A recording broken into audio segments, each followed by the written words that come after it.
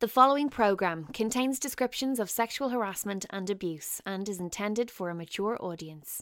Now on Documentary News Talk, producer Alan Meany explores the disparity between male and female identifying musicians in Ireland in Equalisation. See these lines upon my face, they're a map of where I've been.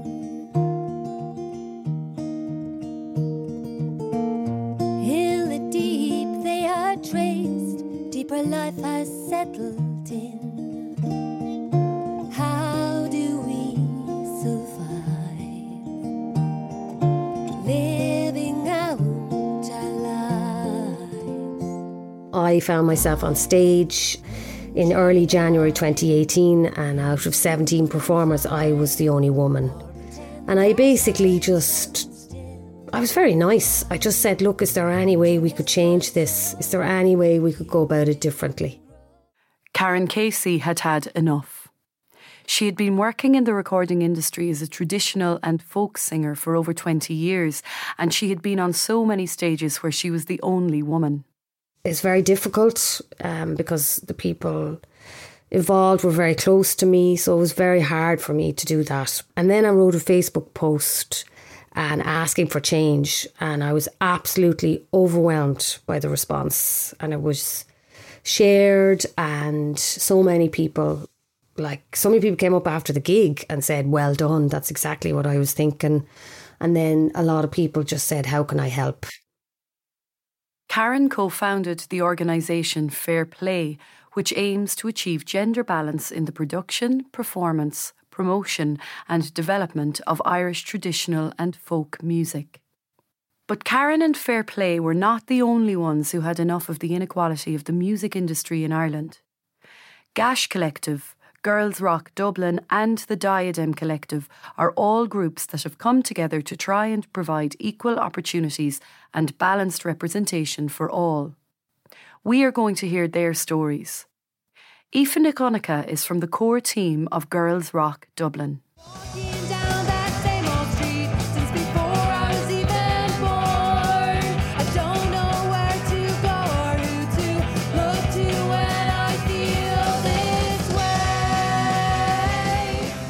I came on the last day of the first camp that we ran, which was for people who were like over 18 but under 25. That was actually so brilliant. It was just really beautiful to see all of these people. I didn't see the kind of journey that they'd gone through during the week of learning how to write a song and forming a band with people they'd never met before and maybe playing an instrument they'd never touched before, which is kind of what happens at our camps. It's sort of like a crash course. I did see all of the joy and encouragement and everybody just coming together on the last day and being really, really supportive and everybody really just being delighted with themselves. Gash Collective is an Irish-based platform focused on supporting female-identifying and LGBTQ+ producers and DJs in the field of electronic music. Laura O'Connell, aka Lols, is one of the co-founders.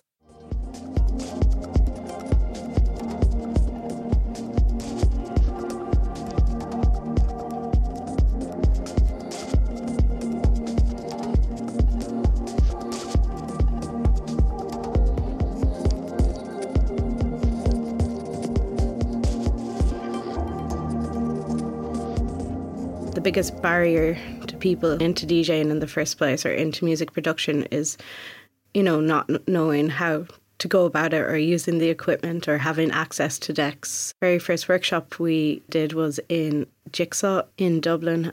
So we hosted a CDJ skills workshop, a music production workshop, and then also just how to run events. So yeah, it was like really big success, and loads of people came from Dublin and around the country, and actually met loads of people who have played for us since then or become like quite big DJs or music producers. So it's good to have seen their kind of career progression from their first workshop to where they are now. Are women musicians paid the same as their male counterparts? Do festivals and gigs have an even split of genders? What about sexual and physical harassment for female musicians? And how are non-binary, queer and people of colour treated within the music industry? These are all big topics, but they are important. With the Me Too movement sweeping creative industries around the world and the effects of COVID on musicians' incomes and tours, now is the time to reflect on these questions and see how things can change for the better. But let's start with the music.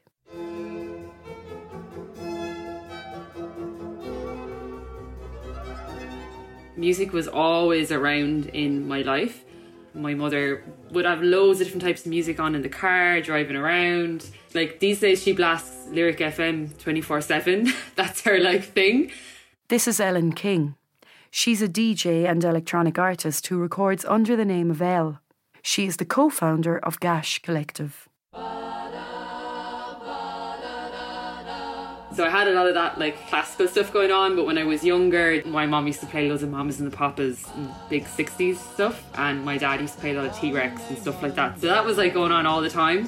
And then there's a big age difference between myself and my next two older siblings. They're both 10 years older than me. So they were playing everything when I was a kid. So when they were going through their Oasis versus Blur phase, or my sister went through a big West Coast hip hop phase, I was just immersed in all of that. It was just around all the time. So I got to soak all of that up.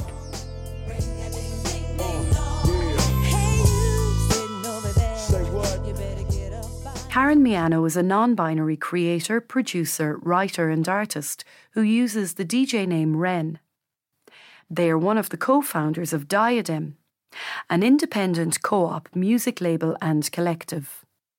The first time music meant something to me, I was maybe 4, and I had this cassette of The Lion King and it was the soundtrack of The Lion King, and I would listen to it religiously morning and evening, and I think it's embedded in my bones and my bloodstream.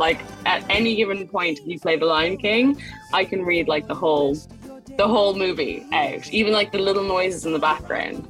But I know that it wasn't the official soundtrack cassette, because my mum later told me that she actually recorded it off of the VHS for me. So it's literally from tape to tape. But I'm sure it's not great quality, but yeah, I loved it. Close your eyes, give me your hand, darling. Do you feel my heartbeat? I always say I'm a pop girl, which is always a bit controversial in these circles, but pop is the thing that hits me the hardest, and my earliest memories are of pop songs that sort of made me just want to dance or sing along. I have a vague memory of mispronouncing Eternal Flame by the Bangles as Eternal Blame. So, yeah, to give you an idea.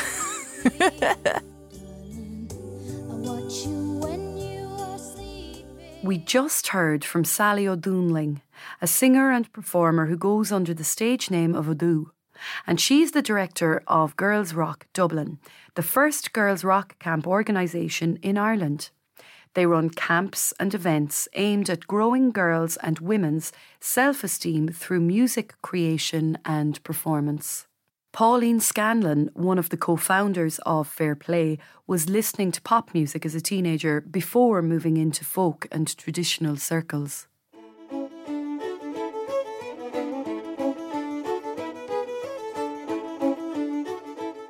I was about 14 or 15, I'd say, and I was always singing, and I was, at that time the buzz was getting smash hits and finding the words of something, and, I had the records that I liked to listen to, and my mother was really good friends with Tony Small, who was a great bard and a song collector and a songwriter.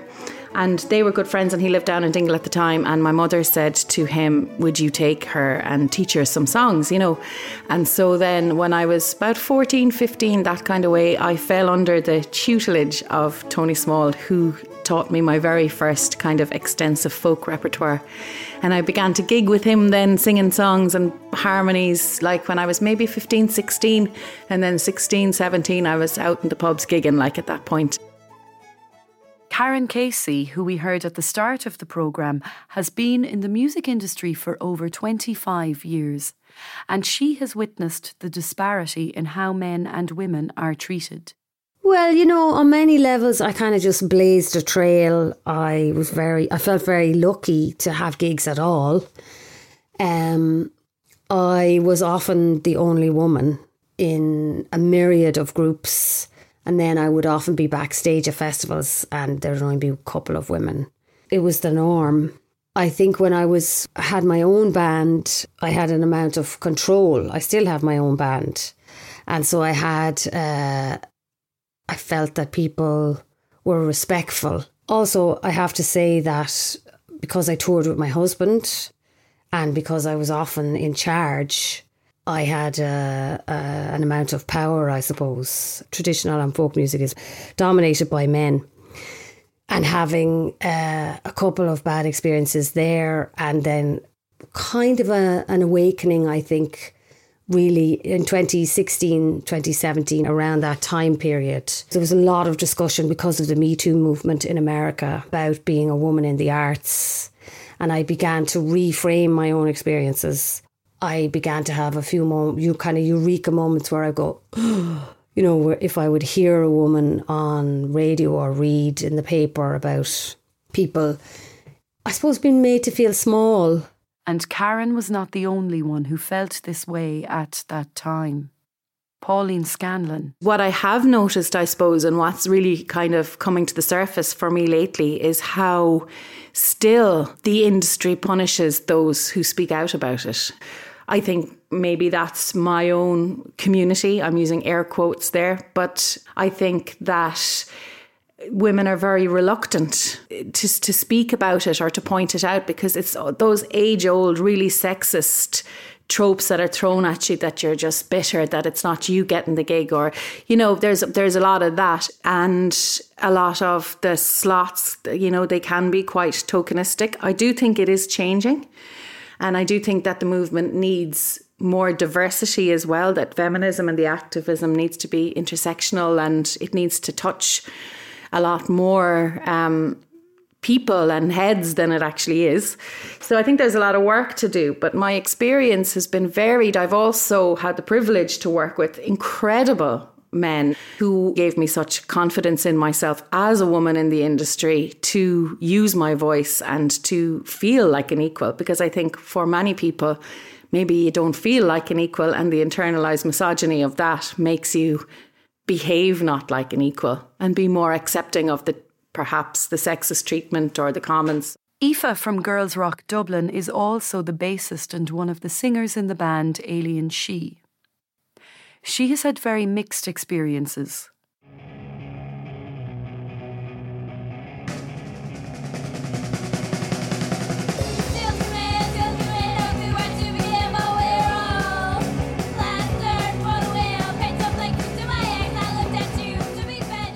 The industry itself is really complex. There's different levels of kind of like expectation, particularly if you're of a certain background or whatever, if you didn't have access to the same things, or maybe if you're female or whatever, it's a little less accessible just because it's sort of been historically created by and for men. Sometimes I think it's a little unequal, and unfortunately not everyone can see that, or the people who are in it don't always see it. Sometimes it's been fantastic, sometimes it's just been like kind of being ignored, or like we have a male drummer in our band and like just everyone talking to him about everything technical or microphones and things, and you're kind of like, it's me who's singing, you know, that kind of thing can be a bit frustrating. And also I think that maybe there's a lot of like intimidation around, like, you know, even learning this stuff. I took a home recording course myself online this year just during lockdown because I was like, I want to learn more about this stuff. I think it was good to do that, just to be like, you know, Ableton's less scary now. And it's nice to be like, I actually know what I'm talking about if I'm talking to producers and things like that.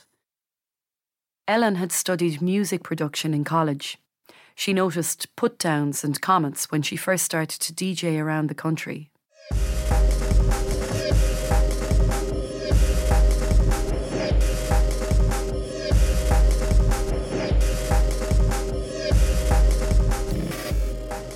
I didn't really start to notice the disparity in the male to female ratio until I was trying to start gigging and stuff like that.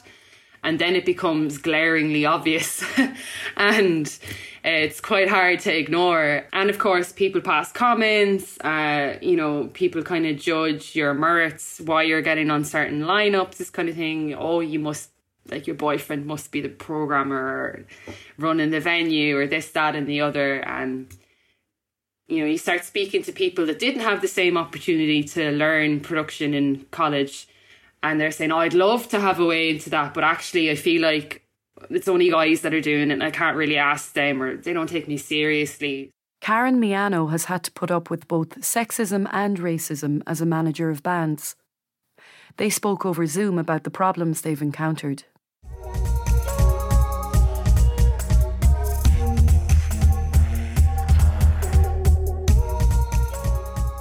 Whenever I was doing management stuff, that was fine because it's all via email, and I think they'd hear the name Karen and be like, oh, you're probably some white woman.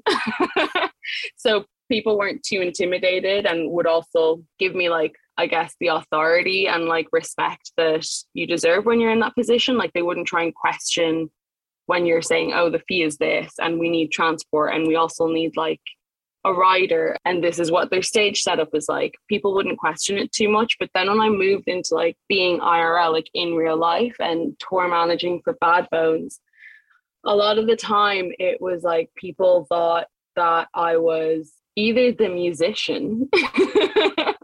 I've been called a groupie before, so that was fun. They just wouldn't trust that I know what I'm doing. I intentionally took a hiatus from the music industry in Ireland because it's fucking hella racist and it's not diverse. I think there's an idea that it is diverse because there's a lot of like Black people within the music industry, but they're all front facing. They're not behind the scenes. There's still definitely like microaggressions. Yeah, the scene is changing and they have not made spaces for people that look like me or people that present like me. And so what we've had to do is like create our own stuff. When did I decide I don't really need my pride? Separate my side so you don't see what's inside. Flickering between my reality and dreams. Let me be unseen so I don't... Definitely when it comes to our bigger exports, they are men, they are white, they tend to play guitars. If you are looking for radio airplay in this country, that's a very hard thing to find. And it does mean that you just don't tend to have the opportunity to showcase your wares. Particularly, for example, I've had radio airplay before, but as many kind of smaller Irish artists will attest, this radio airplay maybe amounts to maybe 1 or 2 plays of a new single that you might have if smaller regional DJs want to help you out. And they often do, which is amazing, and they should be credited for that. But if you're looking to go beyond that, there really is a wall in front of you. And it's a shame because I hear stuff all the time that I just think, wow, this would be such a great radio hit. I think when it comes to commercial Irish radio, there's a huge wall for female artists. Equal radio play is not the only problem, with festival lineups and gigs dominated by male names.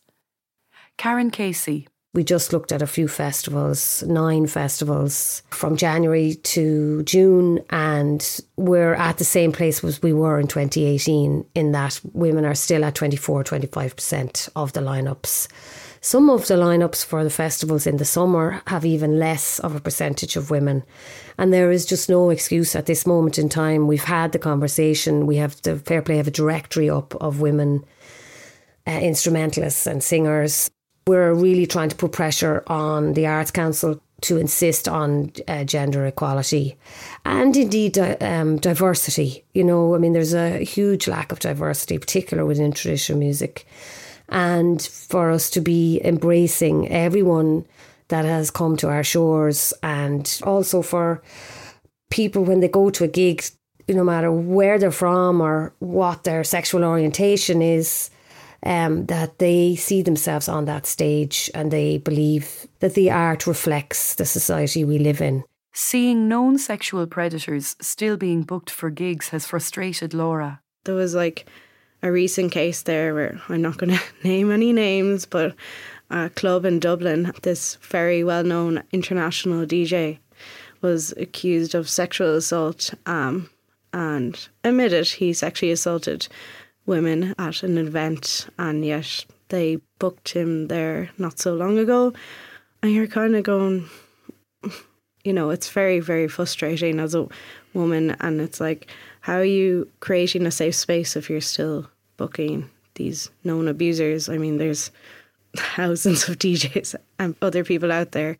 The traditional and folk community is very tight-knit, so the potential of working with abusive musicians is a very real concern for Pauline.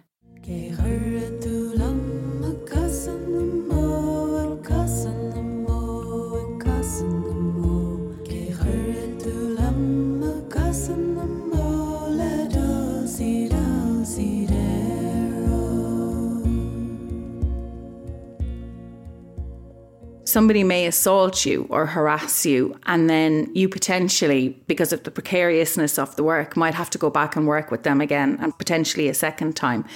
It's difficult to even think about going out and being around or working or watching certain individuals, you know, work with impunity, having behaved illegally.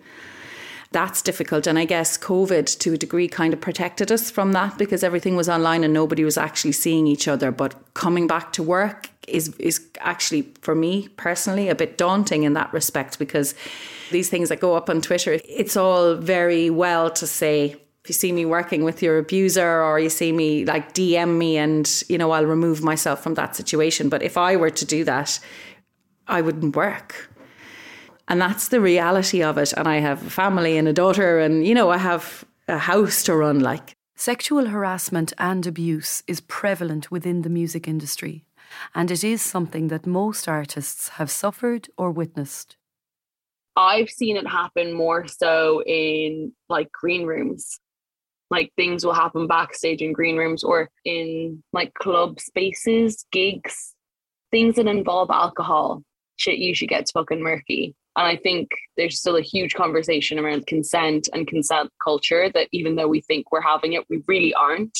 The nuances that are involved with consent culture, I think that there's still like that sort of Irishness of being like, oh yeah, sure. Like, you know, we can be very timid around it. And I'd love to see Ireland be more sexually liberated, because I think that that would resolve some of the issues that we have with sexual assault and sexual harassment. You're listening to Equalisation by Alan Meany on Documentary on News Talk.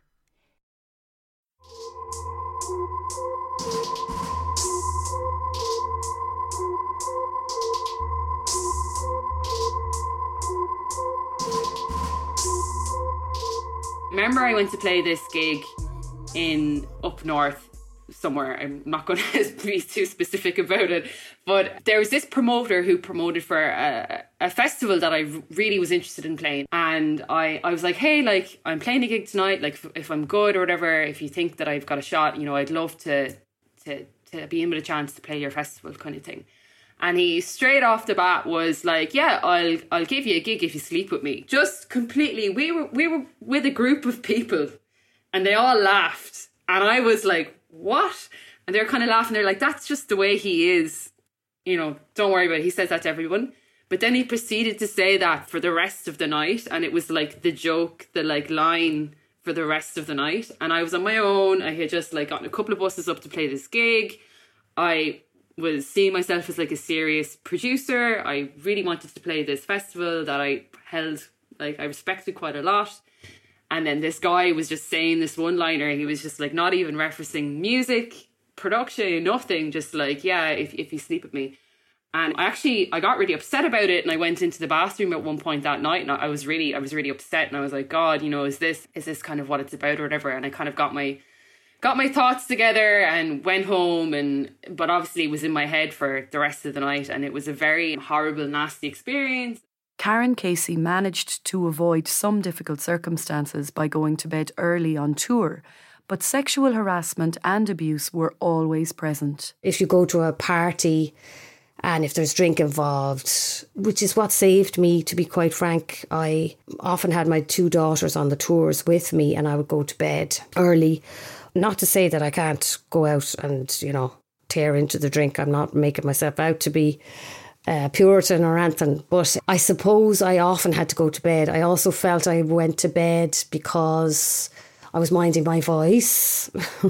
So I didn't get into some situations, but I did a couple of nights where just the things people would, one guy asked me to suck his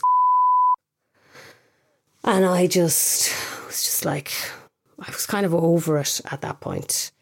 And I kind of felt like the level of abuse was so bad that I just really did not know where to start, to be honest. So I suppose on some levels, while it's been very hard, kind of admitting that you've let yourself be in those situations, or that, I don't know, I think a lot of women, we blame ourselves or we internalise the hurt. It's not like I didn't say it to people or give out to people or over my 25 years, but I felt like my anger was somehow wrong or used against me. I was told I was angry and difficult. And so I've kind of learned that, people who assault women and treat women, rape women, are dismissive, that they deserve our anger very much. I'm a woman with a hurricane out of my heels. Anywhere away from here. There's a weight in me and it won't let me go. I want to shine as good as I know, but I do need you. I hope you keep me on the straight and the narrow on the road, 'cause Some people have been lucky not to experience abuse. Sally O'Doonling. I feel very lucky enough to say I have not experienced it or witnessed it firsthand. In my own personal experience, I've been very lucky. I will say that there are a lot of men who work behind the scenes. Like, this is just a fact. So the broader issue for me over the years has just been I haven't seen anybody like me, behind the desk, for example, or as a mixing engineer or so on and so forth. But on the other hand, I've also been lucky enough that the men that I've worked with, and there have been a lot of men, have been very respectful towards me, and I have felt very well taken care of, basically. However, that is only my experience that I can attest to. And I know that I've definitely heard stories from people and things that have happened to people. So it obviously is a thing that exists and something that does need to be addressed. I think people can sometimes be like, oh, why are you dragging down the tone of the conversation if you bring up that kind of thing? But there are a lot of things that can be done to actually prevent or deal with sexual harassment or just harassment of any kind. And I don't think it's specifically, it's not just gendered as well. That can happen to anyone. And it's really important that everybody feels comfortable and safe at venues. It's very interesting with COVID that it's like people, that's the, fear of COVID is the thing that has stopped people bothering each other so much because they don't want to grope somebody, or I don't know, it's awful, but it shouldn't take a pandemic to to make that happen, but COVID had an enormous effect on musicians. Ellen King. All my gigs were cancelled, which was, like many artists, devastating. And there's all the things that, go hand in hand with that, the income loss, everything. It's very disappointing. Now I have seen positive signs that things are picking up a bit again. People are inquiring about things again. I'm a bit more hopeful. But definitely, especially in the first stages of the pandemic, it was very tough, I think, on artists across the board. As well, income aside, not having an outlet and not meeting people and all the things that have been so widely spoken about. And then, of course, with Gash Collective, there was all the gigs we couldn't run. There was no chance of running a workshop, anything like that. Obviously, what was a great outlet that we were lucky to have is our radio show on Radio Nilifa monthly. That will always be going on. So that was really good. And especially last year, when people were really in the depths of lockdown, we had a lot of new people say they'd love to do a mix. People that just came out of the woodwork that were like, let us have a go. So that was great. Díomh Cordes mission na lída agus tótiú géisteacht le Gash Collective Radio na Lifa. Beid se libh aseo go ceann nucan ó méid ag seint techniciúil, ciúltómh néil agus ciúil lectionach eile. Tá mé muin na muicem, buin tanna bhas.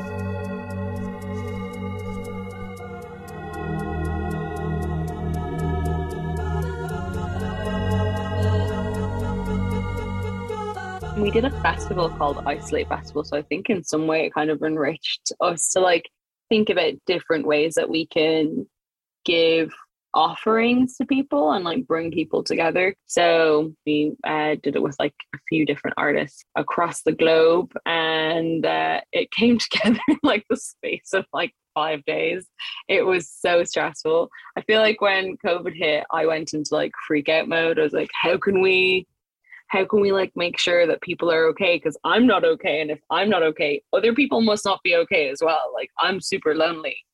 And I craved nothing more than a dance. All I want to do is be in a room with people and dance. I guess the closest thing to that was like online DJ sets. Are you the last one?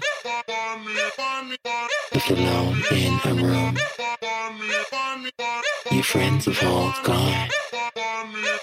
But you are so lucky.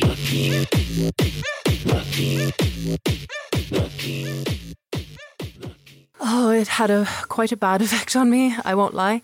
A lot of the focus has been on how people couldn't perform live. This wasn't really a huge thing for me because I didn't perform live that often, largely because it's actually quite expensive to play live. As a solo act, you pay for rehearsals, you generally tend to pay to play for a lot of things, and that's a whole other discussion for another documentary. So in that regard, it didn't affect me, but it affected me just on a personal level. I found I went through quite a long period of depression. I found it very difficult to even write, but yeah, it did have quite a profound effect on me. The only sort of positive thing I can say is that I did meet a new songwriting partner online during that time. And that's how I created the second kind of music act that I'm doing now, Scenes from a Break. So that was one plus for that. But yeah, it's been difficult.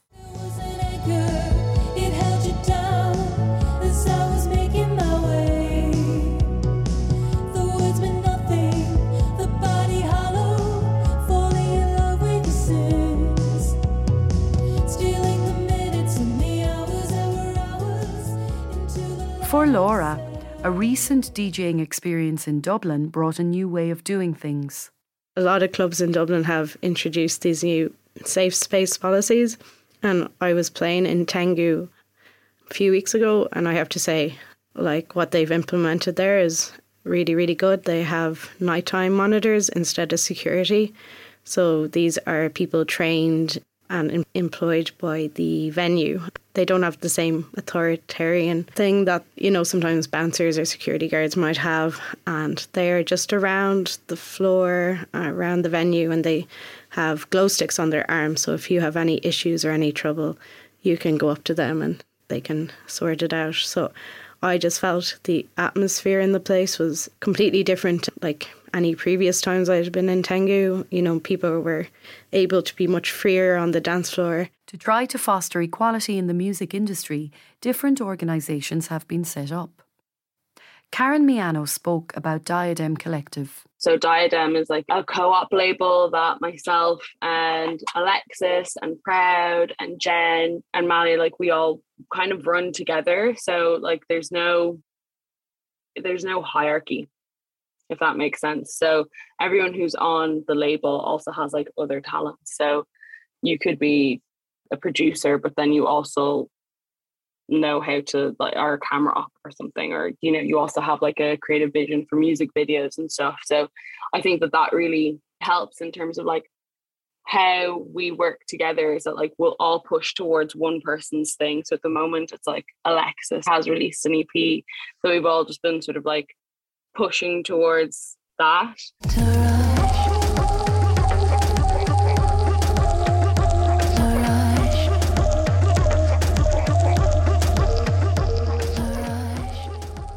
Gash Collective was set up on International Women's Day 2016. So we've been going for a good couple of years now. And basically the idea with Gash was to create a kind of collective of people that platforms emerging talent and minority talent around the island of Ireland. Specifically like femme, queer, people of colour. This is kind of what we're all about. Basically the non-traditional white male thing that has already overexposure.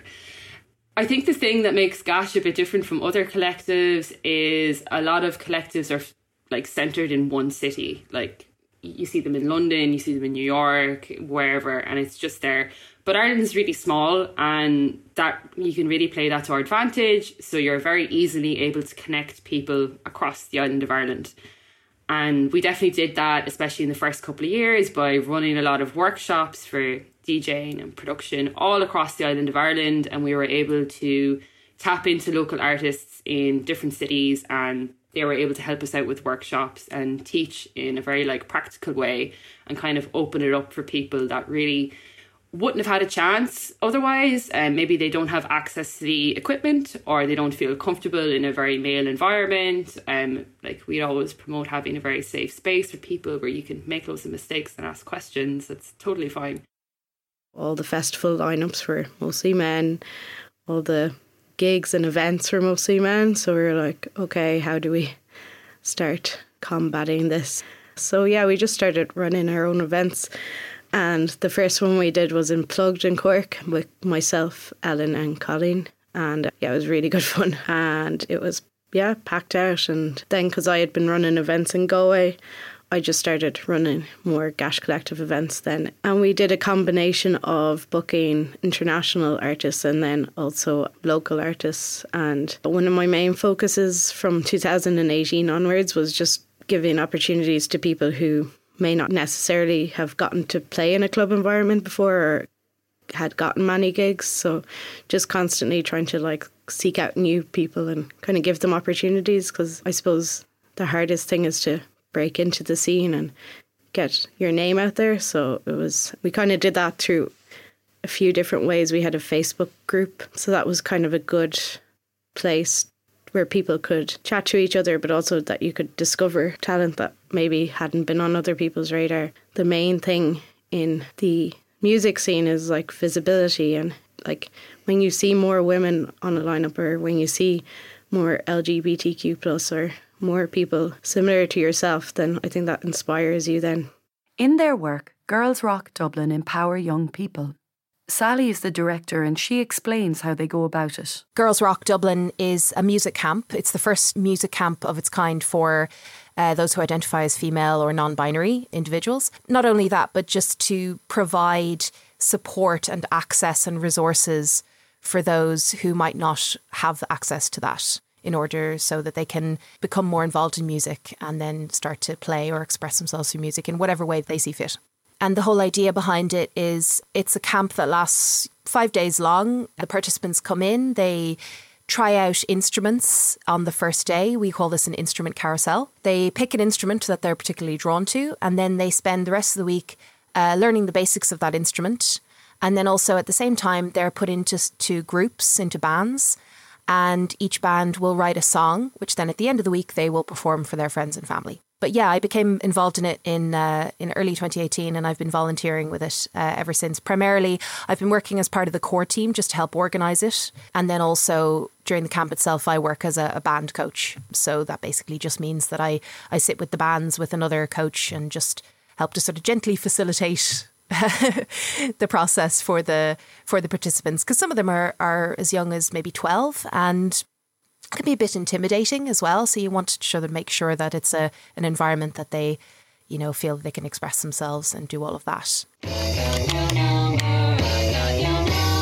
The impact that the camp had on me was pretty profound.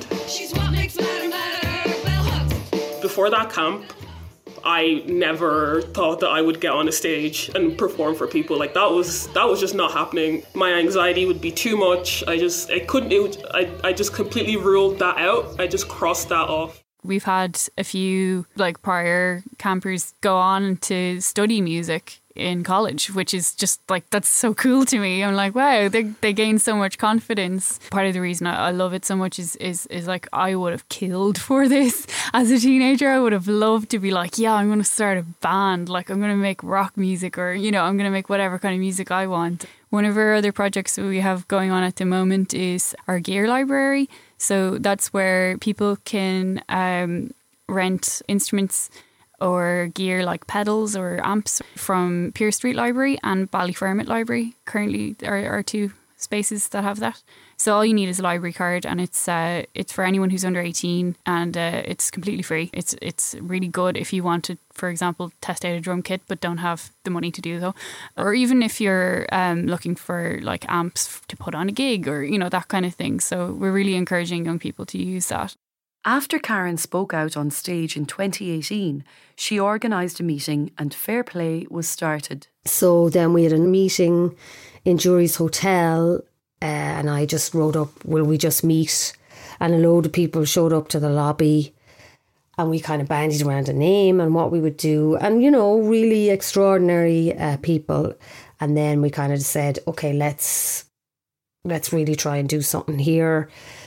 And then we had another meeting with about 6 of us, kind of a core group set up. So then it kind of took off. Then it was just insane. We were on the phone, on WhatsApp, on text, on email, all day, every day.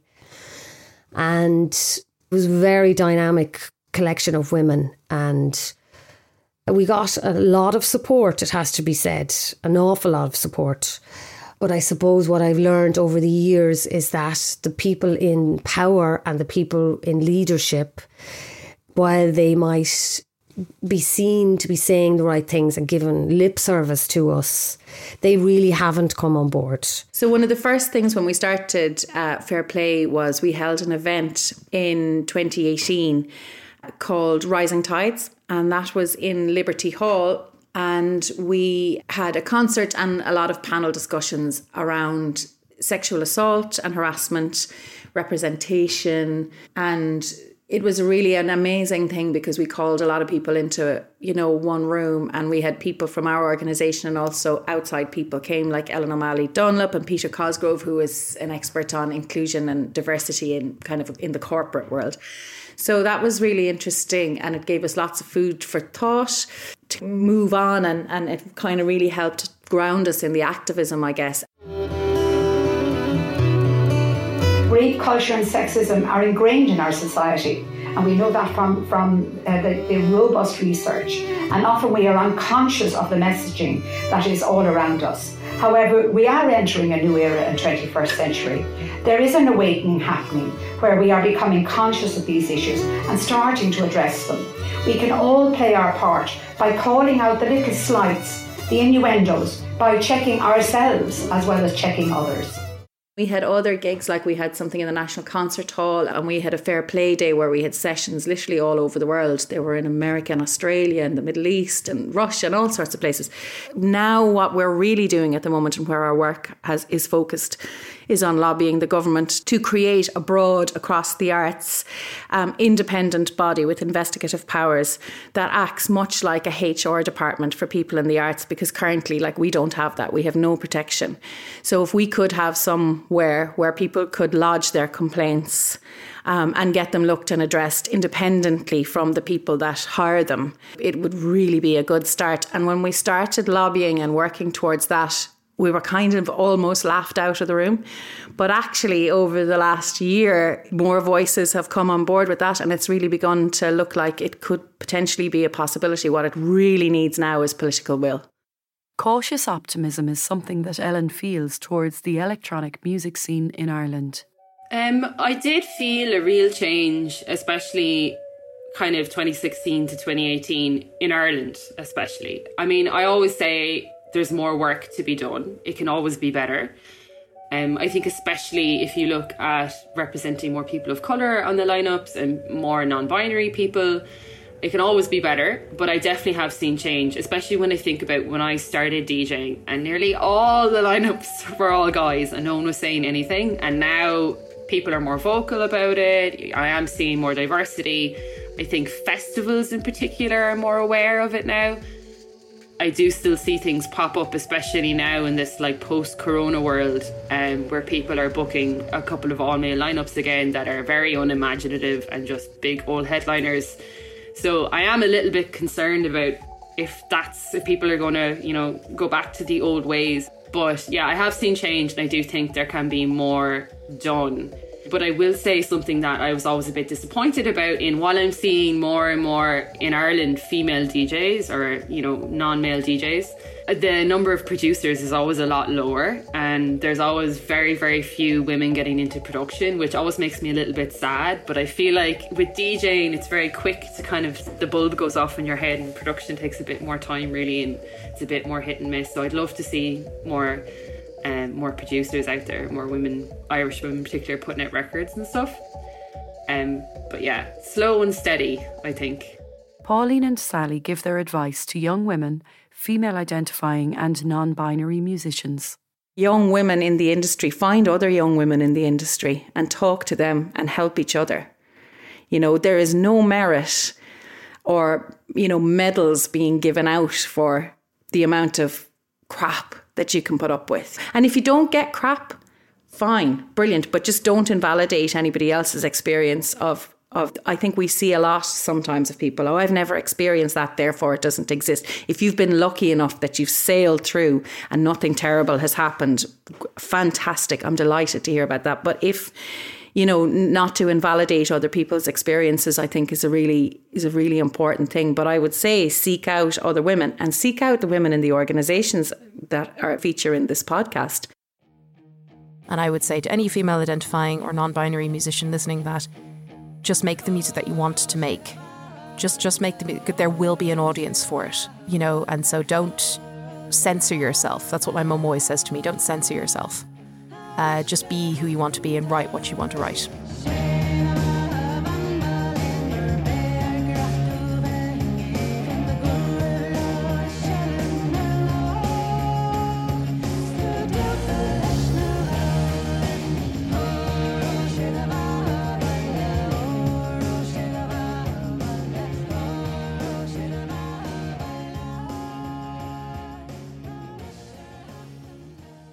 Equalisation was produced by Alan Meany, narration was by Tracy Bruin, and it was supported by a grant from the Broadcasting Authority of Ireland as part of the Sound and Vision scheme.